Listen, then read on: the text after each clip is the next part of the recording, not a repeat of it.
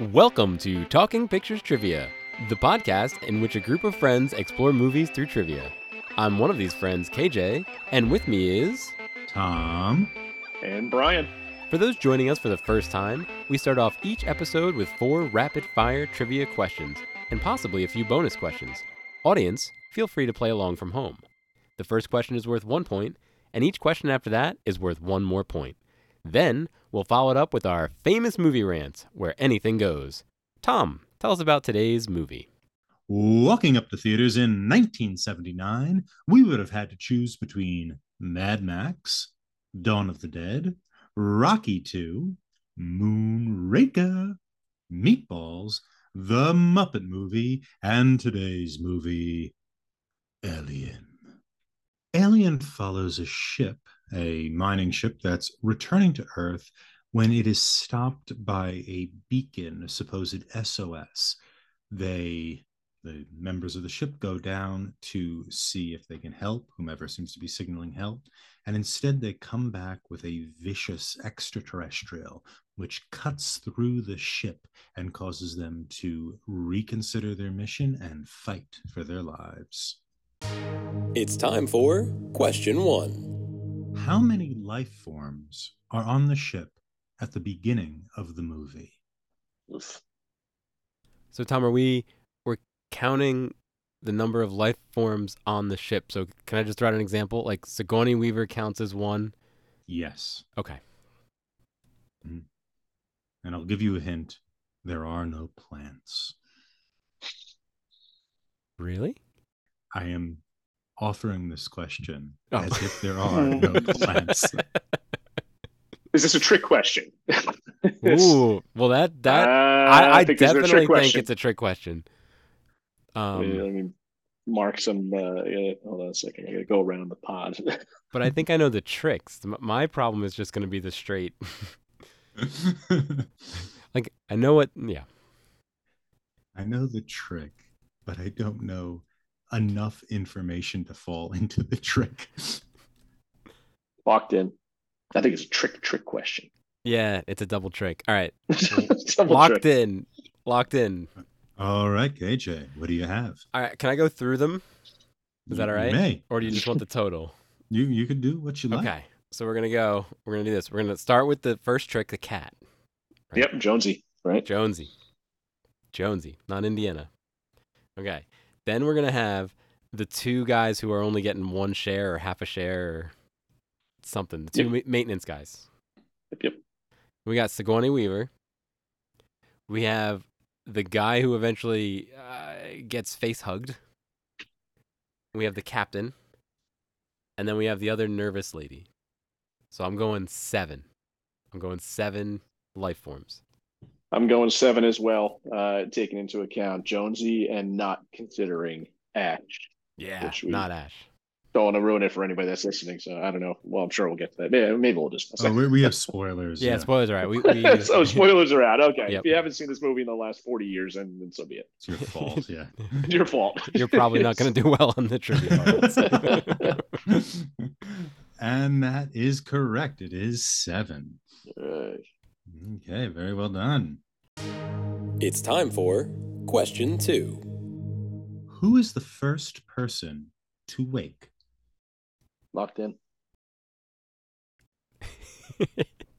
It's a weird scene, guys. Like, it's a really interesting scene. I love that opening scene. It is. Right? Because it's like birth or something, right? Mm-hmm. It's slow. It's awkward. They're wearing awkward things. It's a little bit like what you think Jesus might have been wearing when he woke up again. I'll lock in with a guess. All right, KJ, what's your guess? I'm going to say the guy that got face hugged.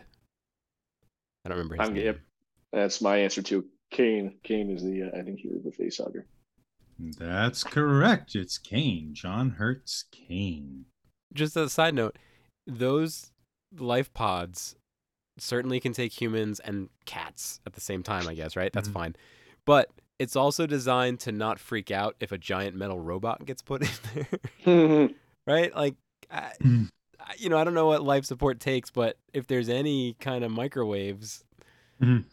But thinking Well, about it, did we see Ash Mm. in the? we I'm do, trying yeah. He's to. actually So next he to John is. Hurt. He's next. Yeah, Okay, gotcha, yeah. gotcha, gotcha. Um, I I guess so, unless he just turns off, or he's so lifelike that he requires the same treatment. They could be. Yeah.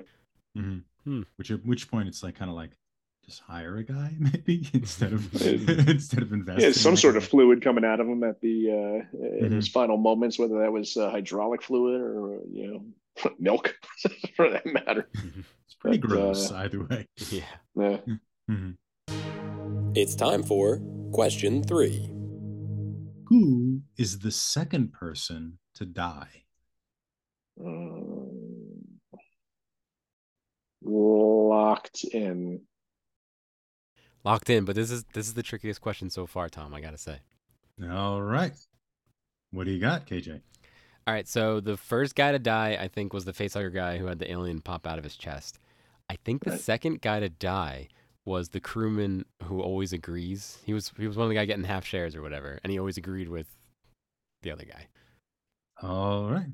And Brian, what do you have? That's my answer too. While he was looking for Jonesy, right?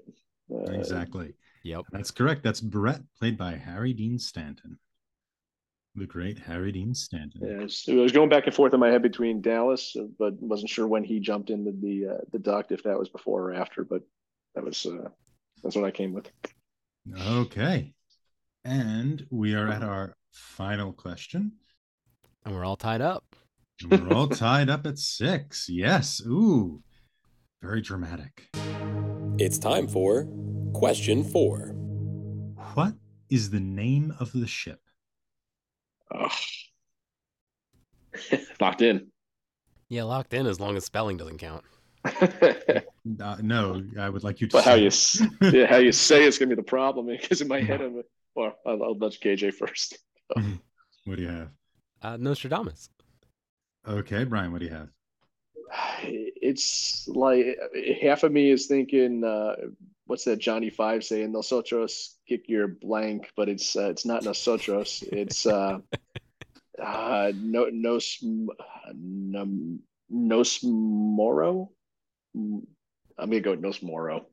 Okay, you're both kind of wrong. I thought it You're was the very- dude that makes predictions. Nostradamus. No, it's Nostromo. It's a Joseph Conrad Nostromo. reference. Oh. Nostromo Ah, was a Joseph, it's probably the most famous of Joseph Conrad's novels.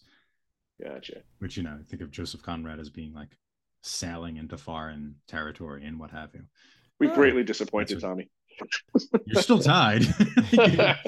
All right, are we ready for a bonus question? Yes, right. worth 5 points. Worth 5 points, and here we go for all the Skittles, which you might want or not want, depending on your opinion on Skittles. But here we go. I'm not a Skittles guy. Yeah, they're okay. Nick's a Skittles guy. Hopefully he wins this. Of course, yeah. It's time for a bonus question. What is the only good thing on the ship? And this is a specific reference. Locked in. Oh, you're gonna get this one. Uh, locked in. All right, what do you got, Brian? Sleep. That's wrong. It's like, What do you have, KJ? That cup of coffee he's drinking. Up, and KJ wins it. nice one. Very Yeah. good. I had a Very good. bunch Nice of job. bonus questions, but yeah. Well, let's hear him. Let's hear him. Let's go double or Yeah, nothing. as I I'll go say, double or yeah. nothing. All right, let's One do of it. them you actually answered in the conversation, so I couldn't do Ooh. it. It was Hmm. how many shares does Brett and Parker get? It's like half. It was confusing, but I think it was like they each got a half or something. Or half of what everyone else would get. Yeah, they get a half share. Though at one point, Sigourney Weaver's Ripley says you're by law guaranteed a share. Right. Right. So I don't know if she meant that technically, Or as in to one both of share. them, or By Yeah. responding or something to the Yeah, alert. or just like you get something. Like you're not going to get nothing. You know what I mean? I don't know. Okay, what type of ship is this? what type of ship is this? Mining ship? Okay, what do you got, Brian? Heavy freight mover. Oh, it's a Close-ish. commercial towing vehicle. Commercial towing vehicle. I don't know how much. Oh man, how many of those questions did you have on? I could give you a few more. Yeah, let's keep them coming. What is Dallas willing to take responsibility for? I, sometimes I can't get specific and I get kind of philosophical. So locked in with a. What's your philosophical? It's the idea when they come back on the ship, and Sigourney Weaver's like, I can't believe you did that. We should all be in quarantine. Da da da. He's like, I'll take responsibility for that. Yep, Okay, that was infecting the ship. Oh, they opened the pod door. It isn't. It's actually. He says, "I'll take responsibility when they take the facehugger off." And Ash says, "It might kill him." And he says, "I'll take responsibility." You're right. Yep. We keep going, or we jump into our conversation. Keep you one more. I'll give you one more that actually leads into our conversation. What is the computer referred to in the film? Mother. Yeah. All right. Very good. KJ wins. Nice. Yeah, one. Nice. I'm going to take that one then. So congratulations to Nick. Congratulations to Nick. Well done, Nick. Congratulations, Nick. I hope you get those Skittles. Yeah, exactly. You like those. Audience, stay tuned for a surprisingly acidic movie rant coming up right after this break. Join another Talking Studios production, Limited Lexicon, where we play through text-based adventure games. Text-based adventure games were computer games from before computers had graphics. The game uses text to describe a scene, and the player types back how they want to interact with the game. I'll read the text from the computer, and my co-host will feed me commands. This season, we're playing through The Hobbit from 1982 on the ZX Spectrum. Here's a quick sample. I thought a lot about our first command, and I think it should be no print, because we don't want to print things as we're going along. I think by default, it's not going to print. And even if I did type print, where is it going to print to? 1982? I would imagine if we go west, we're going to be south of the troll, right? Just south of the troll land. Yeah, let's try it. You go west. The troll's clearing. The visible... Oh, we died. All right. The troll saw us and killed us. So I think we have to say the answer to the riddle then. The answer is dark. Say dark, I think. Talk to what? Gollum. Say Gollum, dark. You talk to Gollum. Thorin says, hurry up. And we died. And we died. So we went northeast last time. So let's go southwest. You go southwest. Visible exits are north, northwest. You see the valuable golden ring. Oh. We're ending it here. That's Wait. perfect. That's perfect. Limited Lexicon, coming to your podcatcher and YouTube in late 2022 by Talking Studios. And we're back. So Tom, childhood movie, huh? Yeah? Yeah. Is this, I really enjoyed this movie as a little boy. I think it was just the design of the alien was very capturing. I also captured my imagination, and I also love the biology of the organism. There's a very clear articulation of how this thing grows.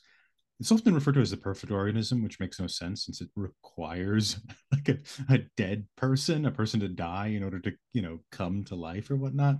But I was always kind of fascinated by the starkness of the movie in contrast to the clarity of the biological stuff going on inside the ship. Like the ship is stark and dark and labyrinth, and so is the creature, but it's also like the creature by comparison is so much more clear as to what it's doing than all the tech stuff. And I think as a little kid, I really was intrigued by that. What was the word you said for that you kind of disagreed with? Oh, a perfect organism. Perfect? Yeah, I think that's what Kane refers to him, right? At one point, Oh, the android. perfect. I think it says Okay. it's like a Does he say Kane or perfect? is it Ash? Or Ash. I'm sorry, Ash. That was Yeah, Ash. the robot. Mm-hmm.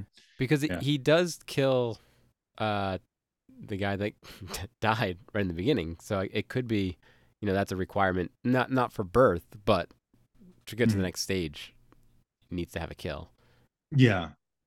I it seems like it can't hatch on its own, which obviously does not make a perfect organism. I see what you're saying. The Yeah. word perfect. Yep, got it now. Yeah. Yep. Mhm. Well, that's kind of reoccurring because in different films, the one that just jumped out at me when you said that, or just how it birthed itself out of the chest cavity. I think of X-Files: Fight the Future, where the black oil, it incubates inside of a person, blasts straight on out.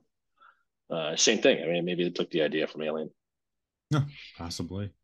But Brian, this is your first watch of the whole movie? This was so 2 days ago was my second watch. The first watch was a while back, and actually during that or shortly after that watch, I don't know if it's just YouTube algo. I don't know. It wasn't even on YouTube, so it couldn't have been a YouTube algo. I probably just came across an infographic. It's one of the uh, YouTube channels that I subscribe to, and it's the video went deep into Alien, and I don't know if I'm using canon the right way. I know you guys discussed canon in the past, but there's a whole world dedicated to these type of organisms, and what makes them what they are and how they developed. And I don't know if you're aware of that, but it gets pretty deep out there on the internet in different communities. So that's kind of interesting. It really affected a lot of people, I guess. It's a great plot setup or plot line, and people just ran with it for the last couple decades. Yeah. I also like the design, I think, is what is so intriguing. The Geiger design of the creatures and also that other ship. You have Mothership, which is it's like odd. It's a labyrinth, but it's also like a sterile birth space. Like that opening scene is so weird where everybody wakes up. It's so slow and they're like coming to life in this like glorious white space.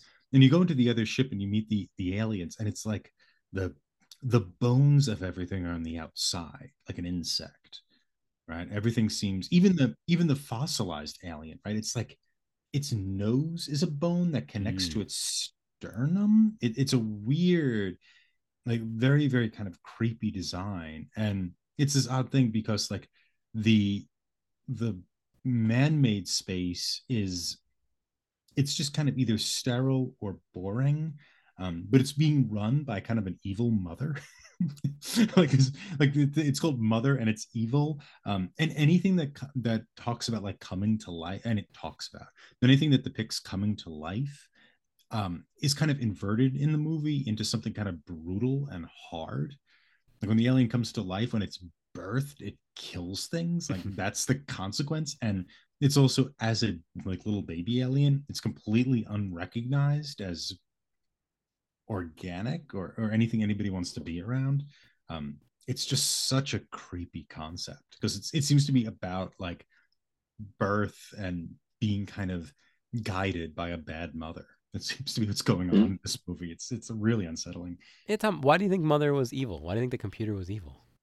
Well, for the actual literal reason is the company wants the alien. We don't really know why. Somebody says maybe for the weapons department. Seems like a terrible weapon. You can't control it at all, you know. But regardless, the computer is clearly completely indifferent to the people it's brought to life, right? Yes. Okay. Yeah. Oh, yeah. Yeah. It's just it's complete. It doesn't care about them, and maybe it's the company that's ordered it or whatnot. But the computer is clearly lying in order to, or working with the robot in order to get the alien on board, regardless of the consequences to the people. It doesn't care. And the fact that they call it Mother, and the fact that we start the movie with Mother like waking everyone up, kind of giving life to these people again, in order to be completely callous about what happens to them, is really creepy. Not to ruin anything, but in the I don't know if the sequels follow right after the original Alien, but do we ever find out who's controlling Mother? The actual company or the company people? So in the sequel, it's more of a rehash. Like the company is evil and wants the alien again, and Paul Reiser is sort of the representative of the company in the sequel. Alien Cubed, you don't meet them. Alien Cubed is a more isolated. She gets lost onto a prison planet. You see a little bit of them in Alien 4. In the prequels, you meet the guy who founds the company, played by Guy Pearce. And if you've seen the prequels, it's a little silly. It's like this group of extraterrestrials made the aliens as a weapon, and they put a map on Earth for some reason, and so Guy Pearce's Wayland wants to fly to the place where the aliens are, but then the aliens don't want. I mean, it doesn't make any sense on its own, and it's not that interesting, even if it did. I much prefer this version, which is just like there's an aberration in space and it's dangerous. So, Tom, when you watched this as a kid, was it like gather all your friends over for a sleepover? What Friends? What was the circumstance in which, right? Like, is it 8-year-old Tom is like reaching out to the VCR to put the home box office recording it? Like, what does this look like? Is it nighttime? Is it daytime? Is it? It's whenever. I mean, I watched it a lot, and eventually my mother said I couldn't anymore. She said it was like I couldn't watch because it was rated R. And that'd be bad for me. Now, having seen the movie a few times, I don't know what the prohibition was supposed to accomplish, but I guess so. I guess it was like we had a little VCR player, and I would put that movie on and watch it. And then I also became I really wanted to see the other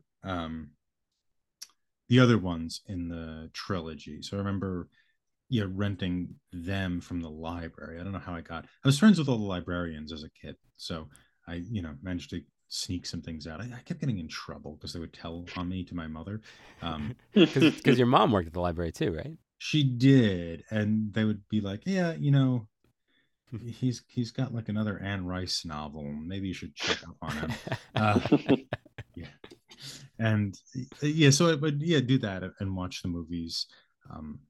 Watch those movies at home, which they don't like. I don't think Alien Cubed certainly is quite a bad film, despite having David Fincher as its director. Aliens is serviceable action mush, but it's also just not that. It's a shoot 'em up film, and it doesn't have any of the kind of horror that this one does, and even the kind of ticking clock thing we have in this film, you also have in that, and it's just a little bigger and louder and boomier, which is not that interesting. Yeah. Is Bill Paxton in the second? He is. Yeah, he plays Hudson. Is his character in the second. Yeah. I just remember hearing a sound effect back in the day when that was the cool thing to download from AOL. Game over, man. It's game over. Was that was from Aliens? That was from Aliens, yeah. Yeah. Put it all together. Yeah. Yeah, that was Michael Benn from the original Terminator is also in it. Yeah. But it's interesting like how a kind of mythos develops around this like alien thing, because there's nothing to it, right? It's just a big monster. I mean, it might as well be like monster lives under your bed, bites you, and I mean, I think the whole thing is like just the design is so, and the Geiger's design is so creepy that people are intrigued by it, and it's also enough of a blank canvas that if you're a filmmaker who wants to come along and take the alien and make your own story out of it, you can, because there's so little there that it offers the imagination opportunities. On this rewatch, I forgot that it really starts as a sci-fi film. For the first hour or so, you're on the ship, you land on the planet, you see that giant alien ship, and then like you were saying, Tom, you're going through it, you see the bones, and there's a little bit of creepiness, right? It's scary because it's unknown in space, but at that point, it's not necessarily a horror film. Mm-hmm. It's much more of a sci-fi film, and I always forget that the movie isn't just Ripley running from the alien. There is that whole first half where they meet the alien and, try to kind of figure out what happened to the previous ship and the exploration part. And there's a number of inversions they do in that beginning, right? First of all, Sigourney Weaver was not the most famous actress in that cast. John Hurt was at that time. So just like in Psycho, where they kill off the main character, sorry to spoil Psycho, for like 40 minutes into the movie, they do the same thing here with John Hurt. It was expected that John Hurt would be the hero of the film because he's the most famous. Him and John and Scarrett were the most famous actors in the movie, and so getting rid of him that quickly is disorienting for an audience at that time. And also everybody's much older than your typical action cast, right? Like I think John Hurt was 39 at the time. Ian Holm, everybody's favorite Bilbo Baggins, was I think like 46 when he I was made this trying movie. to figure out who that was. Yeah, That makes a lot. I'm like, I know that voice. I kept thinking he was the I'll say the only actor in Halloween. I kept getting him confused. Oh, with Donald Pleasant. Yep. The voice sounded similar, but no, that makes a lot more sense. That he's... Yeah, no, he's much more accomplished than Donald Pleasant. Ian Holm is one of like the great Shakespearean actors too. Did a very famous Lear when I was a kid that I saw. We could have done that one. That was also at the library. They had a video of it at the library. That's where I saw it. It's amazing what you can find at the library. Mm-hmm. Oh yeah, tell me about it. Yeah, I think so. The actor, you know, and so a lot of the actors are like, Sigourney Weaver's 29. Everybody else is in their 30s or 40s, and so it's not like Predator, right? Where everybody's jacked out of their mind and has like 15 guns and is saying like really cool things about being a sexual tyrannosaurus or what have you. This movie has these kind of physically unimpressive middle-aged people without resources trying to deal with a problem. They're probably a lot closer to their audience than most horror action movies would be. Yeah, I didn't realize Sigourney Weaver was actually that old. I thought she was younger in this, but it makes sense. And it was something I read. Well, I guess it was Monday, maybe Tuesday, where Sigourney Weaver was, I think, the last person cast for this movie. The person who was going out for it was, or for her role, Ripley's role, was Veronica Cartwright, if what I read was correct, who ended up playing Lambert. But yeah, so it seems like it's really jump-started her career. I also heard Jane Fonda almost had the role. And then I heard Meryl Streep was supposed to have it, but I think she lost somebody close to her right when the interview. John Cazale, yeah. Fredo, yeah. So, I did not know that. Yeah, because Fredo John Cazale would have died in 1978. That was her husband. Yeah. No, I was going to say one of the funny parts, or the things when I look back, just to see how they had the alien kind of scramble across the room once it bust out of Kane. That's something that seemed very 1979. And you know, looking back at that diner scene in Spaceballs, I could see that alien doing a tap dance routine just with the how choppy that little walk out of the room was. But that was just something down the top of my mind. Yeah, they apparently had cut the table in half and slid it together. They also, Veronica Cartwright in that, who gets covered in blood, they didn't tell her that was going to happen. So when she's blood at her. Yeah, so when she's like screaming, that's authentic. She did not know that was going to happen. Nice. Yeah, good on her. Well, I'd like to once again congratulate our winner of the week, Nick. Well done again. I know you knew all the answers to those bonus questions. He did. He did. He must have. You can rate and review this show anywhere podcasts are available. For those viewing in YouTube land, if you haven't already, please like this video, subscribe to the Talking Studios channel for all our exciting content, and follow us on Twitter at Talking Studios. Check out other shows by Talking Studios, including Keep Making Movies, where we explore micro-budget films, Limited Lexicon, where we play through text-based adventure games, and Get the Point, where we slowly reveal a movie poster and try to guess which movie poster it is. Got a question for us? Call the Talking Studios hotline at 201-467-8679 and leave a message. It may be featured on a future episode. And if you haven't already, please subscribe to Talking Pictures Trivia wherever fine podcasts are found. Join us next time when we discuss a movie from Chris's childhood, Monster Squad from 1987. Stay tuned for our first impressions of Monster Squad. Ding, ding, ding, ding, ding. Next week, we'll be discussing Monster Squad from 1987. Chris, how was your watch? I've seen this movie a number of times because I remember this from my childhood, obviously, based on the whole block that we're doing. Uh, I have to admit that this last time watching it through a different colored lens and a different kind of like social atmosphere, some of the stuff was a little cringy. But at the same time, I still really loved it. It's quintessentially 1980s. It feels like a Goonies ripoff, which I think is exactly what it was supposed to be. And I'm a sucker for the Universal monsters. I've always loved those movies, and I love those like pure horror icons of Dracula and the creature and Frankenstein.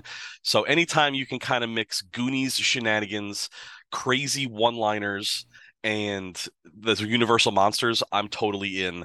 And I love this movie, and I hope that anybody that watches it can get past some of the 1980s of it all and enjoy it for what it actually is. KG, well, how was your watch? Yeah, Chris, like you, I also grew up with this movie. My mom must have taped it off of something, so I watched this quite a bit as a kid. I think it was my introduction to the classic Universal monsters, or, the closest thing to them legally without being the classic Universal monsters. That was a while ago, and then about a few years ago, I rewatched it, and guys, I like this movie. I really like this movie, and audience, one of the things I encourage you to look out for is how well a few of the shots are blocked and framed, but then how corny and cheesy and poorly made the movie is. That contrast I really enjoyed. There's also a documentary called Wolfman Has Nards that I recommend. It's kind of it's a very modern documentary just talking about how fans love the film now. And audience, it's a quick movie. It doesn't overstay its welcome. It kind of feels like it's missing an act somewhere in there, but I really enjoyed it. Go check it out. Tom, how was your watch? I had not seen this movie until today when I watched it earlier. I've been a bit busy, so I had to save it for today. I will say that the idea of the framing shots that you mentioned is intriguing. And yes, it does feel like it's missing an act. It is very quick, which is fine. I kind of preferred speed to being more full, whatever that's supposed to mean. I think for me, what gets lost, and this is not a comment on the talent of the child actors, but more how child actors are used, is that I had a hard time investing in the kids. I think the child actors were either used very well, or you didn't cast them particularly well. Whatever it was, you kind of appreciate an E.T. or a Spielberg movie in which he tends to really find either really good actors, or just he knows how to work with child actors in a really good way.